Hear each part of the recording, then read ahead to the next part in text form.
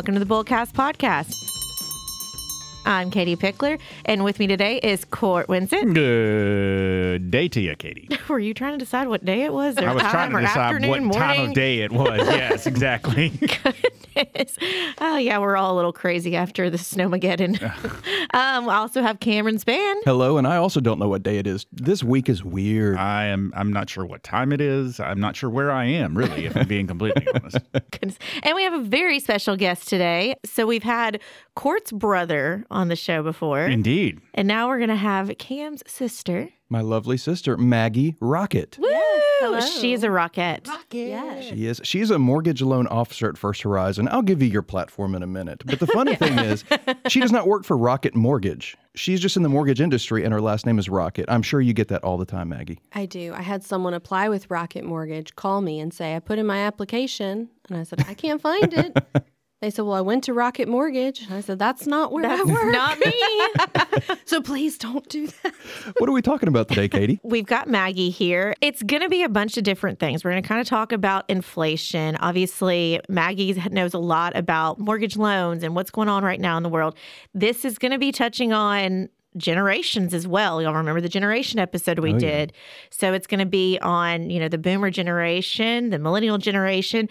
And really, hopefully, this is an eye-opening episode on expenses, how things have gotten more expensive, but how you can also have some hope with all of this, because that's what Maggie promised us. She's like, I really hope people listening to this don't go, oh, well, I'm done. American dream, who has that anymore?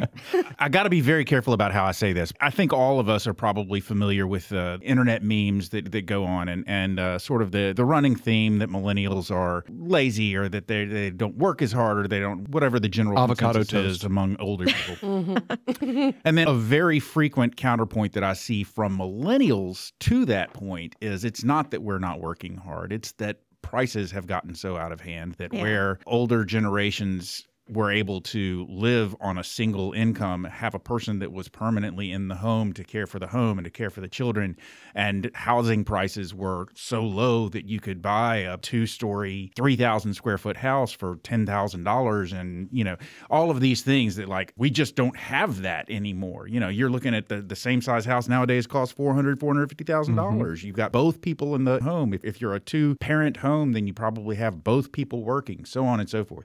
So I think that's kind of, You hit it on the head. That's exactly what this conversation's about. It is. Yeah. And it's kind of like with everything. Every generation has their own struggles. They have something that they're combating. Because I know, David's talked about, the houses cost may have been cheaper, but then it was 12, 14% interest rate. Mm-hmm. And so every generation has something. And so this is kind of addressing, hey, this is what happened before. This is what's going on right now.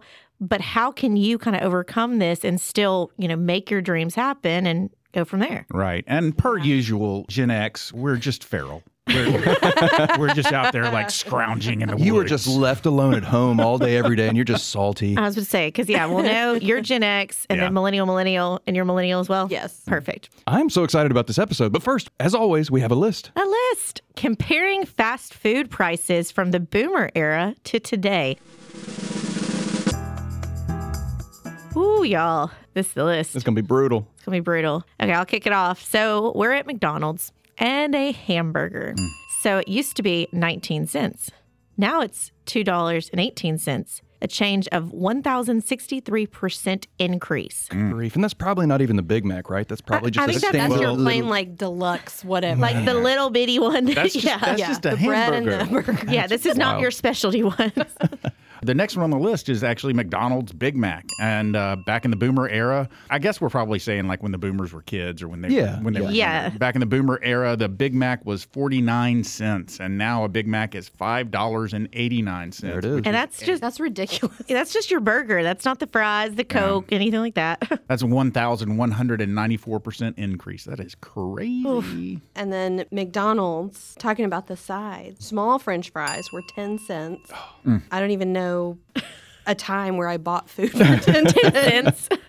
It is now $1.65 for a small fry, which is 1,650% increase. I think that's the biggest increase on this list is what I'm seeing. That is. They went up. And that's the small fry. That's a little beef fry. 10 cents. Yeah. That's wild. That's like a little like- piece of candy. Yeah.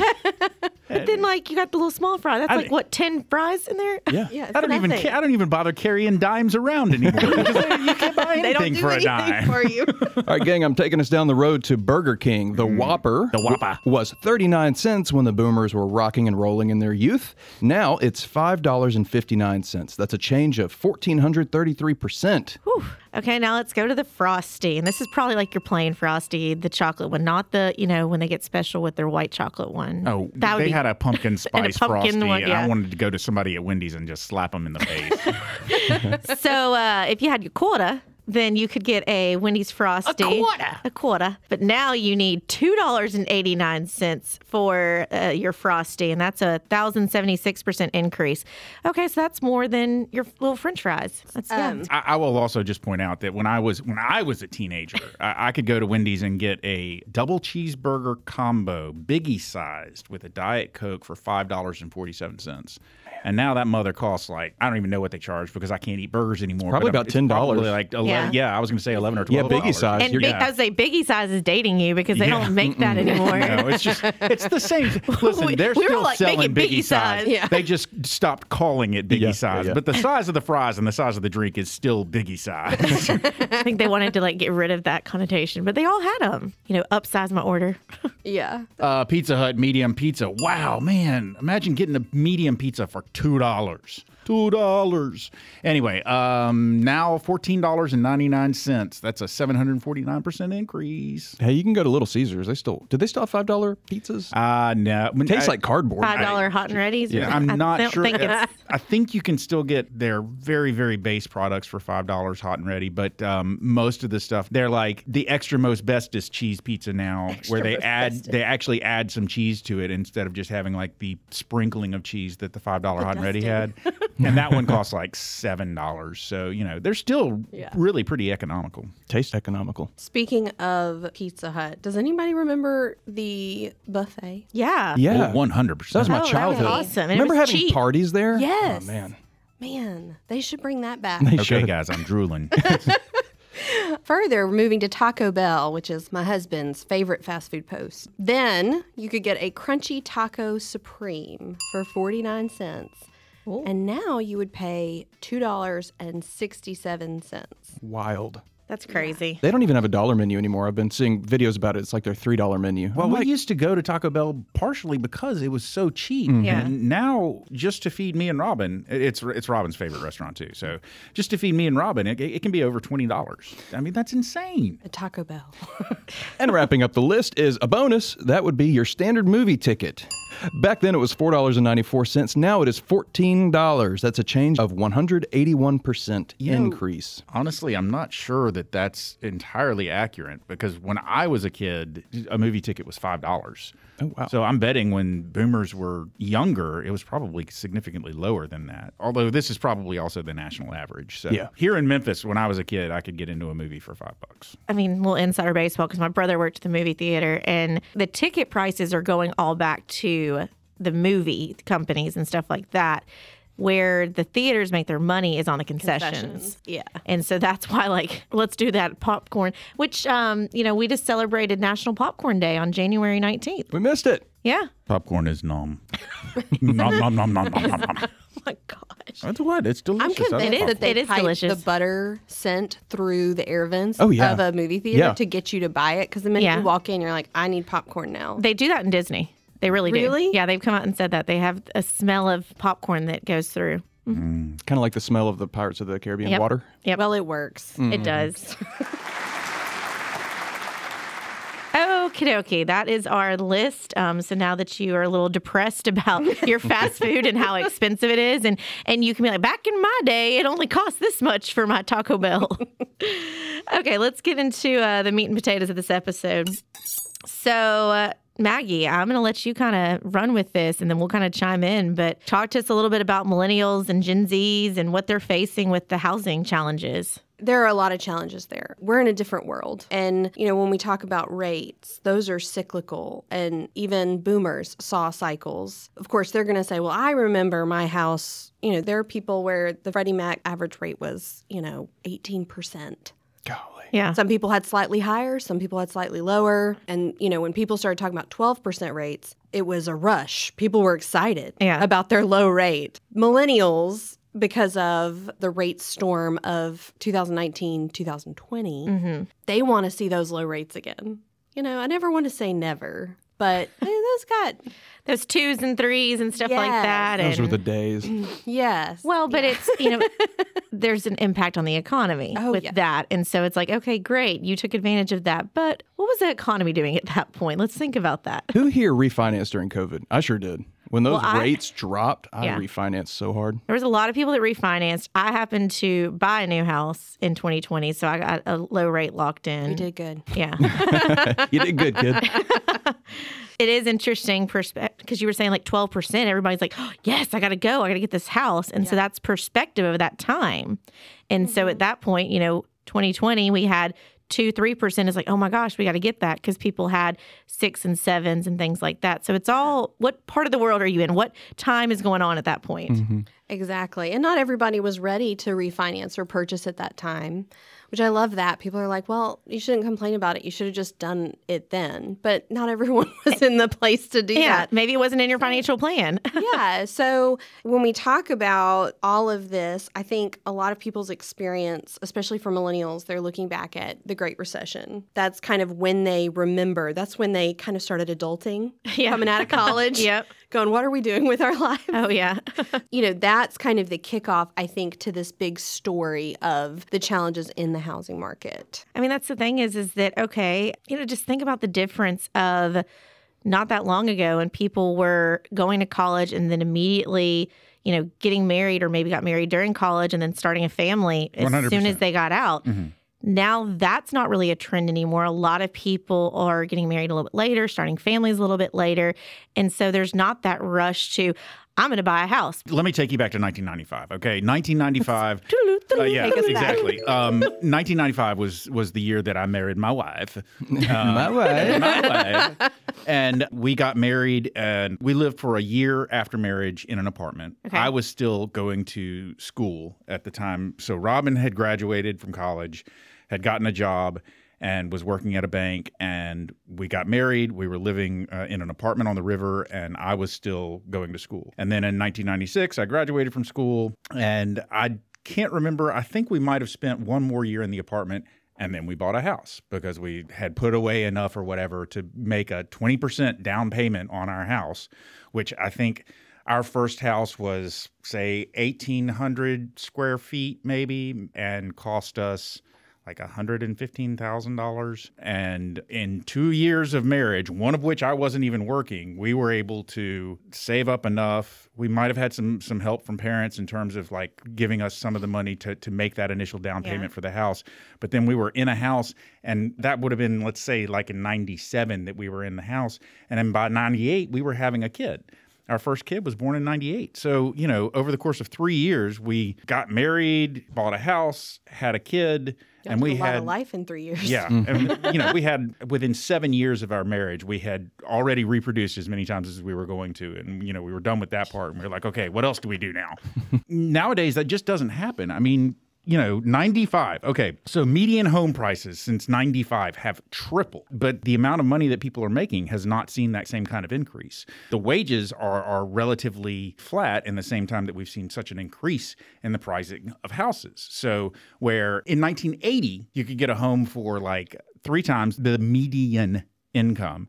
Now it takes 7 times the median income. So housing prices have gone up significantly. I doubt very seriously. I think our starter home, what we considered a starter home, I think now probably goes for $350,000. That's the stat that millennials are latching onto, where it says today it requires 7 times the median income. They're like, that's not fair. No one else had to deal with this. And it is kind of fun to reminisce. Our first house in Memphis in 2013, we bought it for $101,000. It was 1,000 square feet, 1 bathroom. It was tiny. Mm-hmm. We sold it 5 years later for $118,000, which is not a big increase. We were looking on Zillow the next year. That girl sold it for $200,000. Yeah. A 1,000 square foot house. Yep.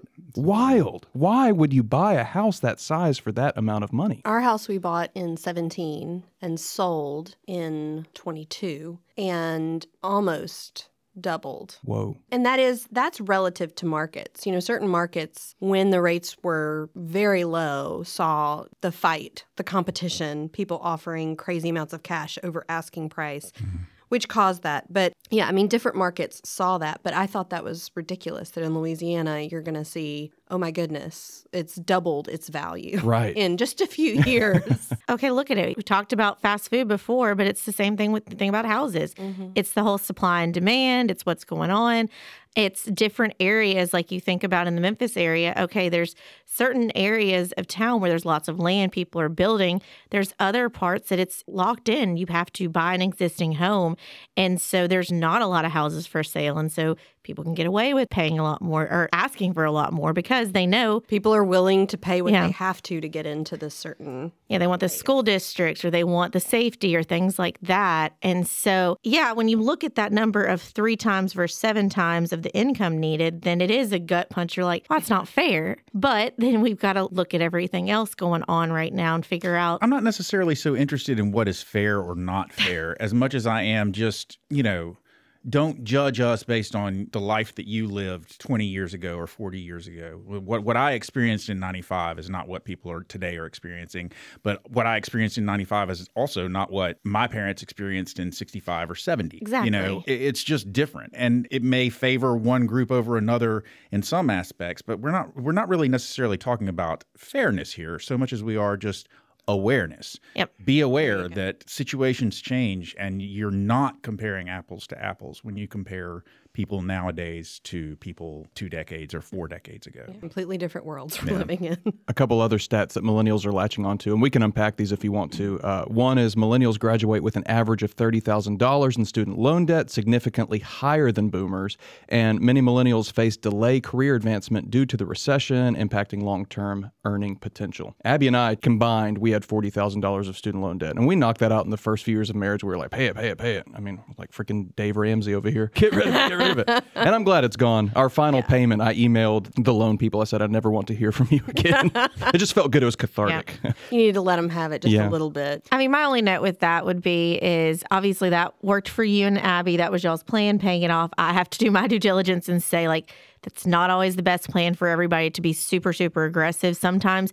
So, Court, you said awareness. So sometimes in order for someone to get a home or do different things, it may be that they aren't able to pay their student loans down as aggressively. They need to structure their budget where it's, I'm going to pay what I need to pay on these loans.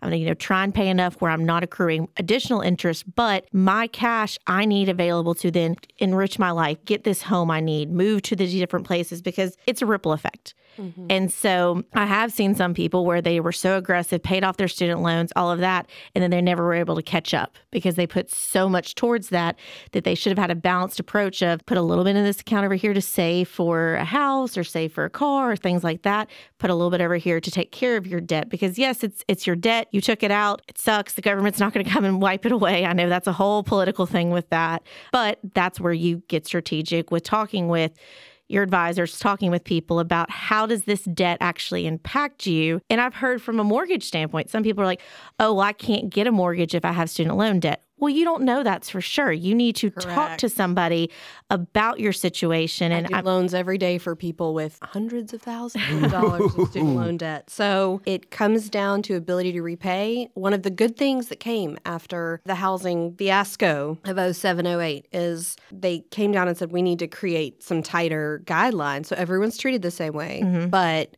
we've got the opportunity to help more people own homes responsibly. Yeah. But yeah, we do loans every day for people with student loans. But I think, one of the really great things that you can gather from boomers is asking about how are these student loans going to impact me before you take them out. That's something that I think we really missed the boat on as far as the lending practices for student loans. And now there's a whole generation that's kind of caught in that. So I think for future generations, let's share that knowledge and that those do come due. But it's eventually. It's kind of like, we had the housing issue and a lot of people talk about that. Make sure you don't buy too big of a house. Make sure you don't get in these situations. So then not only did consumers' mindsets change, but also, as you said, practices were put in place to make sure y'all were being fair with people, that you're not letting people get into these situations if they don't show that they can repay.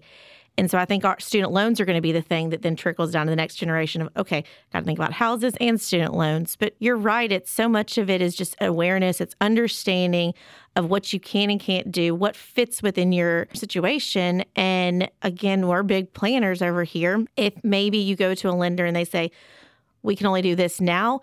Financial planners, all of that will be willing to work with you on how to get to your goal if that's what you're wanting to do. And don't just take I can't get a house until you at least try and ask the questions. Absolutely. And if you're serious about buying a house this year or in the next 3 years, or you have a grown kid that's talking about wanting to own a home, get in touch with a lender. Don't make assumptions based off what TikTok or social media is telling you or the news. That person going ahead and taking your application, looking at your full picture, because it's going to be different. Someone with the same credit score may apply and get more or less house than you based on debt ratio and a lot of different factors that make you unique. And then, even if you're not buying a house now, the answer is never no. It may be not right now, but you get a list of, hey, here's everything you need to work on. Not just go work on your credit, but here's how to work on your particular credit. Here's some things you need to do. And then in the forthcoming months, you have an expert in your back pocket that knows your full story. And you can ask them any question. Hey, I got a better job offer. Is that going to hurt me? Is that going to help me? Can you tell me what that would do? And they've got everything they need to give you those answers. There's no negative to going ahead and connecting yourself to someone who can actually give you better information than TikTok. Right. And it may seem obvious to us, but can you explain to our listeners what debt ratio is? Yes. One of the biggest pieces of qualifying for a mortgage loan is the debt ratio. And how that's calculated is we have to add up all of your debts. That's why we have to pull a credit report. So we're going to look at every credit card. If the minimum monthly payment is $25, there's $25 added to your debt ratio. Car notes, any installment debts. If you love to use Affirm and Afterpay and all those things, we have to add those in there.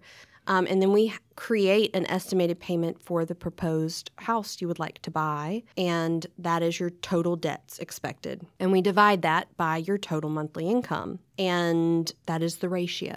So yeah, we're looking for, the goal would be for it to be under 43%, but there are certain circumstances where it can go over that, especially if you have certain strengths. Interesting. Y'all are on somebody's side. You're not the bad guys. You're not the one to we want to close the loans. Yeah. We need to do that. Yeah.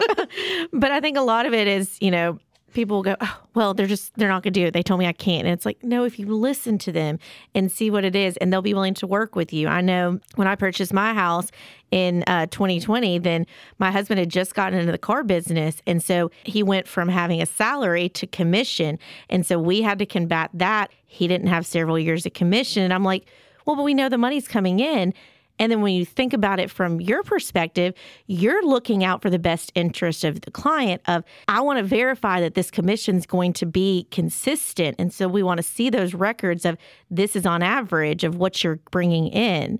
And, I was willing to work it out where we were able to get the house and just kind of be creative with how we needed to structure that because we didn't have those years of, commission coming in. Exactly. But that's where getting with a lender, especially if you're wanting to make career changes and also housing questions, you're starting to really think in that vein. It's a really good idea to get with them because they can say, okay, here are changes you can make that I can use that income, and here are changes that I cannot. All of a sudden you go from, $100,000 income to I actually have no income I can use. I think the biggest takeaway I want people to know is that talk to you early. Talk to your lender early on because too many people are like, oh, I found the house I love. Guess I need to talk to a lender. Well, why didn't you talk to a lender earlier on as you were like, I think I want to get another house. I think I want to do this. Go ahead and start early. No, do it now. And then the minute you find a house, it takes minutes to update a pre-approval. Yeah. And you are all of the sudden at the front of the list of offers instead of, several hours into an offer frenzy. Yeah. Because homes there are still those gems coming up for really good value. And they go quickly. Oh, yeah. And I know I've had a great partnership with lenders as clients have been finding houses and we've been trying to structure, okay, selling one house, buying another, where's the down payment coming from? And that it's kind of having your team of people. You've got your advisor, you've got your lender to really figure out what's going to be your best option on how much to put down to make sure you've got that payment, but also not putting so much down that you're impacting your entire picture. Right. You don't feel like you're in house jail all of a sudden. Exactly. So you're saying if you contact your lender early on, it's like the Genie Fast Pass at Disney, right? Just jumps you ahead of the line. It kind of does, yeah. Man, that's interesting. Yeah. But a lot of people hold off, I think, because they're scared. Yeah. They're nervous. They're like, well, what if I hear no? Yeah. And my answer has never been no. My answer is, okay, here's what we need to do. And sometimes it's the timeline is 30 days. Sometimes it's 6 months. Mm-hmm. Sometimes it's a year. And a lot of that depends on so many different factors. But you get your whole story and exactly what you need to be working on. And I think that's so much better than you're going to get from just, oh, well, I don't want to hear no. Mm-hmm. I don't know if it's like a generational thing or if maybe it's a privilege thing, but I'm intrigued by the idea that someone wouldn't even try because they're afraid they might hear no. Because hearing no was, I would have been gobsmacked if I had been turned down for a loan when I applied for a loan to buy my first house. It would have absolutely blown my mind if I hadn't gotten the loan. So I think that there's been sort of a shift in mentality in that way too, because everything is just different. I can't swear to it, but I think we had a 6.25% interest rate on our first home loan. And, we did a conventional mortgage, which means, we put down 20% and, finance the rest. And it just never even occurred to me that they might say, your debt to income ratio doesn't work out. You can't get this house. I would have been absolutely flabbergasted. So I don't know. It sounds like people have it tougher than I did nowadays. Well, but it's tougher, but it's ultimately for your best interest. It's not that they're like, no, you get a house and you don't get a house. Mm-hmm. It's more of, we've learned from history. We've learned what happened when we were just throwing out mortgages left and right. What movie is that? The Big Short, where you've got the kind of sleazy car salesman guys are like, and you get a house and you get a house, and then if you can fog a mirror, you get a house. Yeah. I always hear David saying that. Yeah. And then what happened is then these people were devastated because, times changed and they had to get rid of these houses, and you had foreclosures happening and banks taking them from you. And so there's guidelines in place for the betterment of you to put you on the right track. And so while, yes, it may take a little bit longer, ultimately it should put you in a better situation, which I know is frustrating to hear because it's like, well, no, I just want them to give it to me. Yeah. Maggie, I know it's ever changing, but today, the day we are recording this, what's the interest rate looking like? I can't quote that without very particular. I don't want to get you in trouble. Yeah. Without very particular information. But ladies and gentlemen, she's pulling out a crystal ball right now. She's looking into it. If I had that, I would be so rich right now. If I had that crystal ball. Rates did kind of hit a high for this rate cycle in the 8s. Okay, we saw that kind of before the holidays, and then we saw a retreat from that, which has been a breath of fresh air. So we're kind of looking in the 6s. Now, a lot of that's going to depend on your sales price, how much of your down payment, your credit score is playing a really big role in how that's calculated now. Fannie Mae, Freddie Mac, there have been different ways that they're pricing now based on that. So, everybody's situation is going to be different, which is why I can't say the rate today is. Right. But I will say, for a lot of the people that kind of have been sitting on the sidelines, this is a good time to go ahead and start putting your toes back in the water and give that a shot. And also, you mentioned putting 20% down in 1995. Mm-hmm. And I think a lot of people are still under the understanding that I've got to save up 20%, even while rent has doubled or tripled for me in the last few years. And you don't. First-time homebuyers can put down as little as 3%. There are 100% loans out there. There's, people who aren't first-time homebuyers can put down as little as 5%. Mortgage insurance is a whole different animal that actually can be helpful to people who are paying sky-high rent and can't save up 20%. But there That's are lots helpful. there are lots of things out there that have been created to help the first-time homebuyer or the people that are feeling strapped by the cost of life versus income not increasing at the same rate. This has been a fascinating conversation. We've been hanging on to point one for a while. Well, I was going to say, you actually hit on another section of the talk is actually cost of living versus wages. Yeah. Well, and I want to just bounce back. Credit score has been said several times. And that's what, go back and listen to our credit score episode. We told you that is such an important number. And, Maggie said this, but I want to say, she threw out an interest rate number, but there's so many factors that go into that. I know my husband was saying he saw a car to somebody the other day, and they had an interest rate coming in that was 26%. And that was a true testament. You could tell immediately, there's something going on with that credit score of that one. And so, you can't just go in and be like, oh, I heard Maggie say it's around the sixes. Well, if your credit score is in the tanker, then that may not be the case. Yes, that changes the picture for sure. Yeah. But that's why a lender's great, because they can also look at it and say, okay, here are the things that are hurting your credit, and here's how we can help it in X amount of time. I just want to point out that there is an expression that goes something like this. Oh, that'll really tank your credit score. And then Katie managed to take that expression and then turn it into something new and wonderful that I'm like picturing like an oil tanker, because she said, your credit score is in the tanker. And so I love it, just shipping off down the sea. I like it. It's we've thrown your credit score in a tanker. It's sailing off into the sunset. You might as well say it's getting bye-bye. away from And if you're not careful, it'll be the Titanic and just sink. You better hold the rope and pull it back because it's gone. Okay, cost of living versus wages. Wages haven't kept pace with the rising cost of living, particularly housing. Court, do you want to take the boomer stats and I'll combat it with the millennial stats? Sure, that sounds like a fun way to go. Just disclaimer, I'm not a boomer. But I'm not. okay. You're the closest thing to a boomer in this room. All right, data and statistics comparing boomers' buying power versus millennials and Gen Z, while the Gen Xers are just out there still being feral.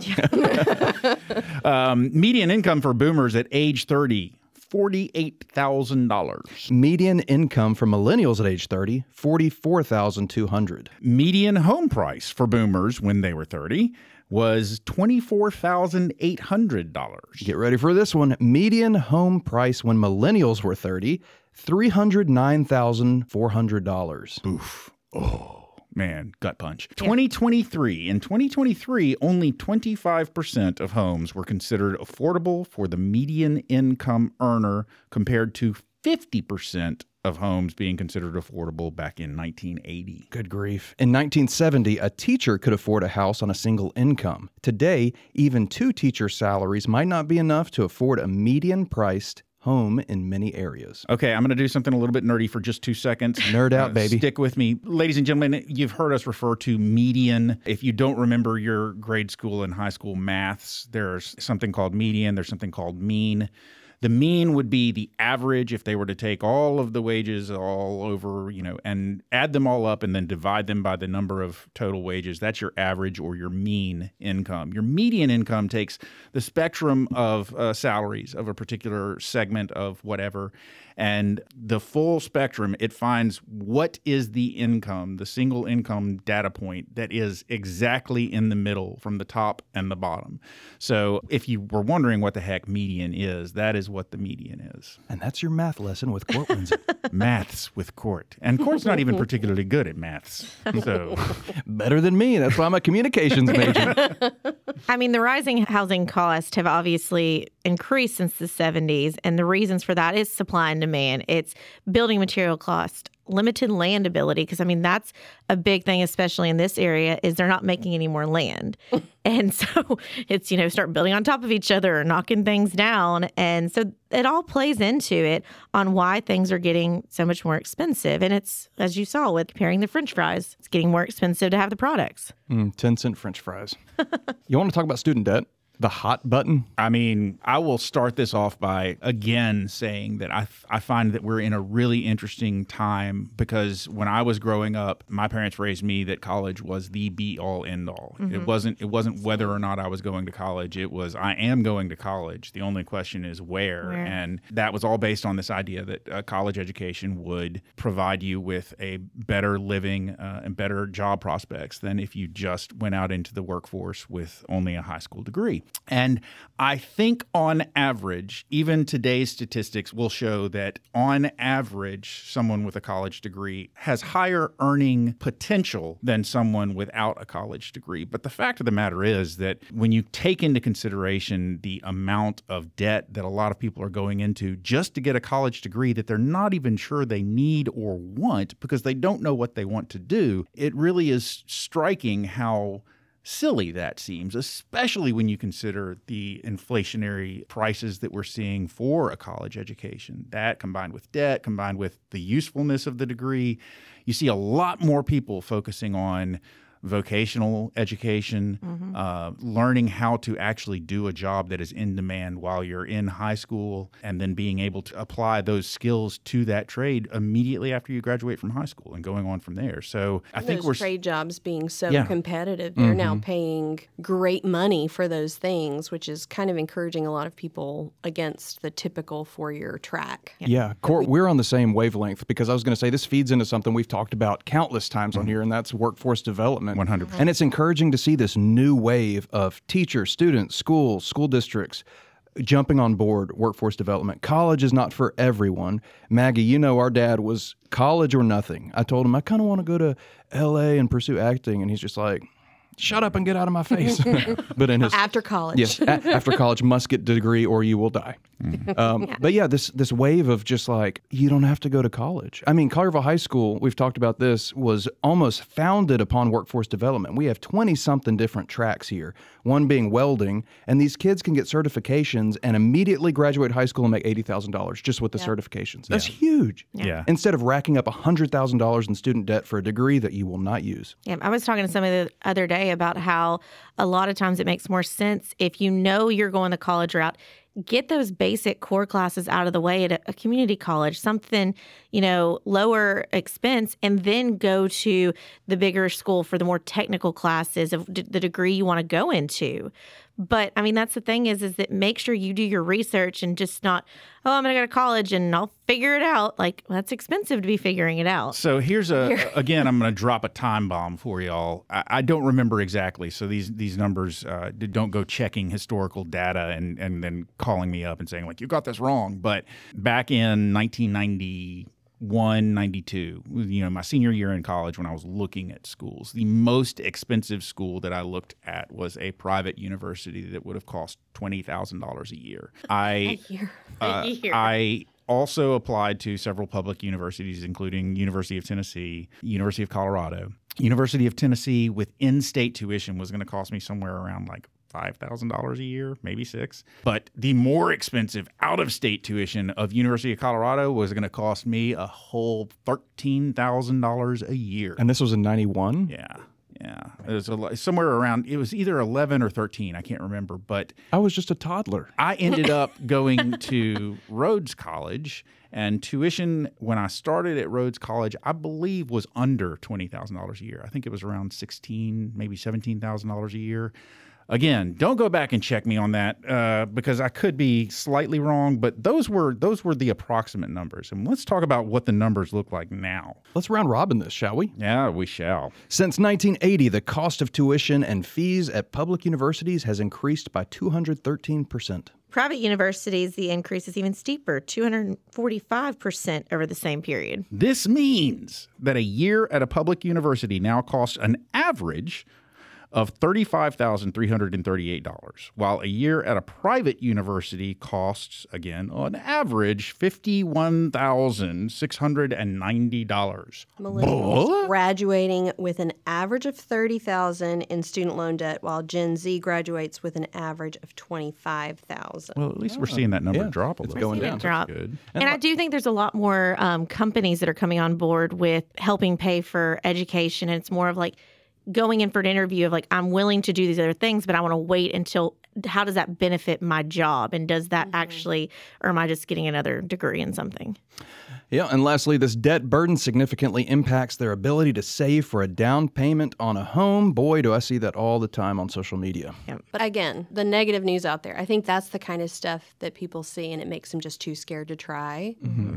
And I mean, I'll say for the people listening that are millennials or Gen Z, I would say a lot of them would say, my student loan debt is over $30,000. Yeah. I look at people's applications every day and we're talking $120,000. Oh, man. $200,000. Yeah. And their salary does not touch that. Well, even just with like federal loans, you can get a significant amount of money to pay for your tuition, to help you with your living expenses while you're in school. If you come from a situation where you absolutely want to go to college and you don't have any money saved up, maybe you're not receiving support from anybody else, and so you're having to pay for it yourself, those loans, they can cover a lot, but obviously also you're gonna have to pay it back. Mm-hmm. And you're getting a degree in the humanities. know what you're doing with that if you're going to take out $100,000, you know? And I think that's a conversation that just wasn't being had. Yeah. That I think now the benefit is we're talking trades. We're talking with younger people about student loans, how debt works. You will have to pay this back, you know, that kind of thing. Yeah, this is not free money. Yeah. And like you said, there are employers that are willing to, upon hiring, you know, if you have certain degrees or whatnot, help pay for student loans or that kind of thing to help improve their odds of hiring people with those degrees. Yeah. Court, question. What did it feel like to go to college at Hogwarts? Rhodes is the most beautiful college. Maggie, have you seen it? Have you driven by? It's near the zoo. It's just all stone. It looks like Hogwarts. It's beautiful. To this day, I frequently see articles about schools with the prettiest campuses in the country and so forth, and Rhodes regularly makes the list of prettiest school with one of the prettiest campuses among all the schools in the country. And the buildings are beautiful. They all are made from limestone. The exterior is always limestone. Every building matches every other building. There's not been a building built on that campus that didn't have a limestone exterior, and they do. They look like giant castles, every single one of them. Leviosa. Okay, last little stats we've got on here. We already kind of talked about that things are changing and people are marrying later, having kids later, which is impacting the housing timeline as well. We can kind of round robin this one. The median age at first marriage, boomers for women was 23.2 and men 25.5 versus millennials are waiting until 29.5 for the ladies and 31.1 for the men. I'm going to make a joke here. If it lands flat, you can just cut it out. Yeah. Okay, so next, median age at first birth. Well, I would think everybody's median age when they're born would be 0, because when you're born, it's... No. Let's see where you're going with that. The wording is weird here. Yeah. Median age when you have your first child. How about that? The median age when you have your first child for boomers was 22.2 years for women, and for millennials was 26.4 years for women. And I think it's even older. I think it's Gen older, Z. yeah, for Gen Z. Percentage of people childless at age 40. Boomers, 10%. Millennials, 19%. Yep, that's changed for sure. I swear I'm a boomer at heart. I got married at 22, so that just tracks. It's median. Like there's so many exceptions to this. And that's why we keep making comments about what's out there on social media, what's there on TikTok. And the biggest thing is you are your own unique situation. So do not go, oh, well, such and such on TikTok said that I'm not going to be able to get a loan, so I'm not even going to try. You don't know till you try. Go talk to Maggie. Go talk to somebody. Talk to us. Talk to me. Yeah. Well, there's definitely been a delay. I mean, back to what I said a lot earlier on, you know, most households these days, I think a significantly larger number of households these days are 2-income households. And that's out of necessity for a lot of people. And I think as part of that, when you're focusing on, okay, I have to have a career to be successful as a family, we both need to have successful careers. A lot of people focus on getting that career in place before they even consider getting married, and certainly before they consider having children. And so you are seeing those ages where people are waiting later to have children and waiting later to get married because they want to make sure that their career is in place first. I have no opinion about whether that's a good or a bad thing. I personally, I'm like you, Cameron. I got married very young. I got married when I was 21. But that doesn't necessarily mean that that was the right way to do it, you know? So, but I do think that we are seeing an age shift. And as with most things that have to do with our society, I find it intriguing. I pass no judgment, but I do find it very intriguing. Well, and I think a lot of things when you talked about delaying, it's like you're trying to get your career going. A lot of people are renting because they're not sure, is their career going to keep them in this location? Are they going to move somewhere else? Do they want to try living a couple of different places? Yeah. And obviously, COVID really bringing out the remote working. You can work wherever. And so people, I think, are kind of, wait, I want to make sure I really want to be here before I put down roots. And then it's also the misconception that just because you get a 30-year mortgage doesn't mean you have to live in the house for 30 years. There's different things about that. Now, changing your house every 2 years, I don't know about that. Like a pair of shoes, you know? Just change it up every 2 years. That makes sense. Not. Man, today we have talked about mortgage rates. We've talked about childbirth. We've talked about McDonald's, everything. And Hogwarts, college. Yeah. It's been a fascinating conversation. A little bit of everything. You on a bullseye? Court. No, I don't want to bullseye. Why? No, I have no bullseye. Guys, I'm just out in the woods. Just out in the woods, living off the grid. The feral child. The feral child among us. I'll do a quick bullseye. As a millennial, it is really hard not to compare what the boomers experienced, but just try to separate yourself. Like you said earlier, it's a different time. Inflation rates were disgusting back then. At least our rates are better now, right? That's a positive. So just take everything with a grain of salt. Boomers are not the enemy here. No. I guess my bullseye would be you've got to compare, and there's no point in looking back on what they were experiencing, what they're doing, because each situation is very different. Become aware, ask the questions. If you're really thinking about making a shift, whether it's, a home or things like that, just talk to somebody. Don't be scared to look at it, and do not compare yourself to what TikTok is saying. That is the biggest thing. Everyone is unique and can have a totally different situation. And lenders, financial advisors, people like that, we want to help you. And so we want to make this happen. And so the changes have been in place for a reason. And you're not going to do any good just sitting at home going, well, you had it easier back when McDonald's fries were 10 cents. Bullseye.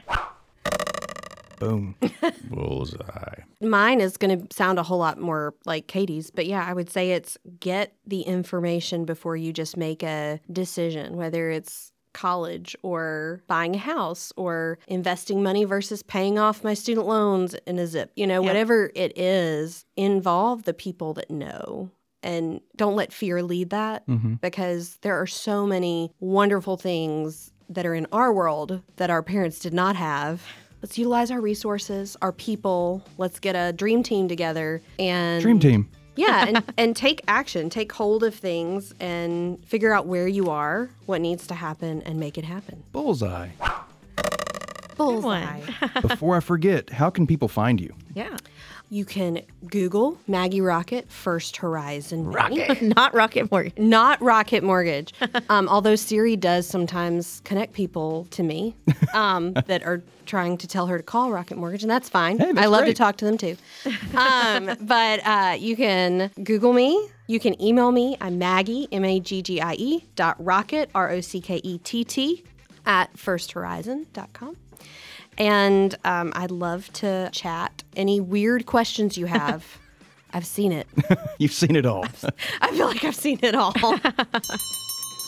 Oh, ladies and gentlemen, there's the closing bell. You've made it to the end of yet another episode of the Bullcast Podcast. If you liked what you heard and you'd like to hear more, please feel free to go to your favorite subscription service and sign up to have our podcast beamed directly to your device every single Thursday at noon. If you'd like to find out more about Nicole, Cam, Katie, or Court, please feel free to go to our website. That is bullcastpodcast.com. We've got bios up there. You can drop us a note. Make a comment about this episode or any other episode, or suggest a topic you'd like to hear us talk more about. Plus, we've got some pictures, but if you like pictures and you'd like to see even more pictures, we've got a handle on Instagram. That Instagram handle is @BullcastPodcast. We also have an X handle, although I really don't like to push it all that much anymore because... Elon. Whatever. Anyway, that is also @BullcastPodcast, and we have a Facebook page. That is Bullcast the Podcast. But, ladies and gentlemen, as we have mentioned many, many times, Cameron, Katie, and Court all work for a place called Pickler Wealth Advisors. And if you'd like to find out more about what we do, find out what we can do for you, find out about our amazing team and our boss, David Pickler, please feel free to go to that website. That website is picklerwealthadvisors.com. That's advisors with an O. Not an E. Ladies and gentlemen, we have given you more than enough to be going on with. So, for now, I'm Court. I'm Katie. I'm Cam. I'm Maggie. And we done.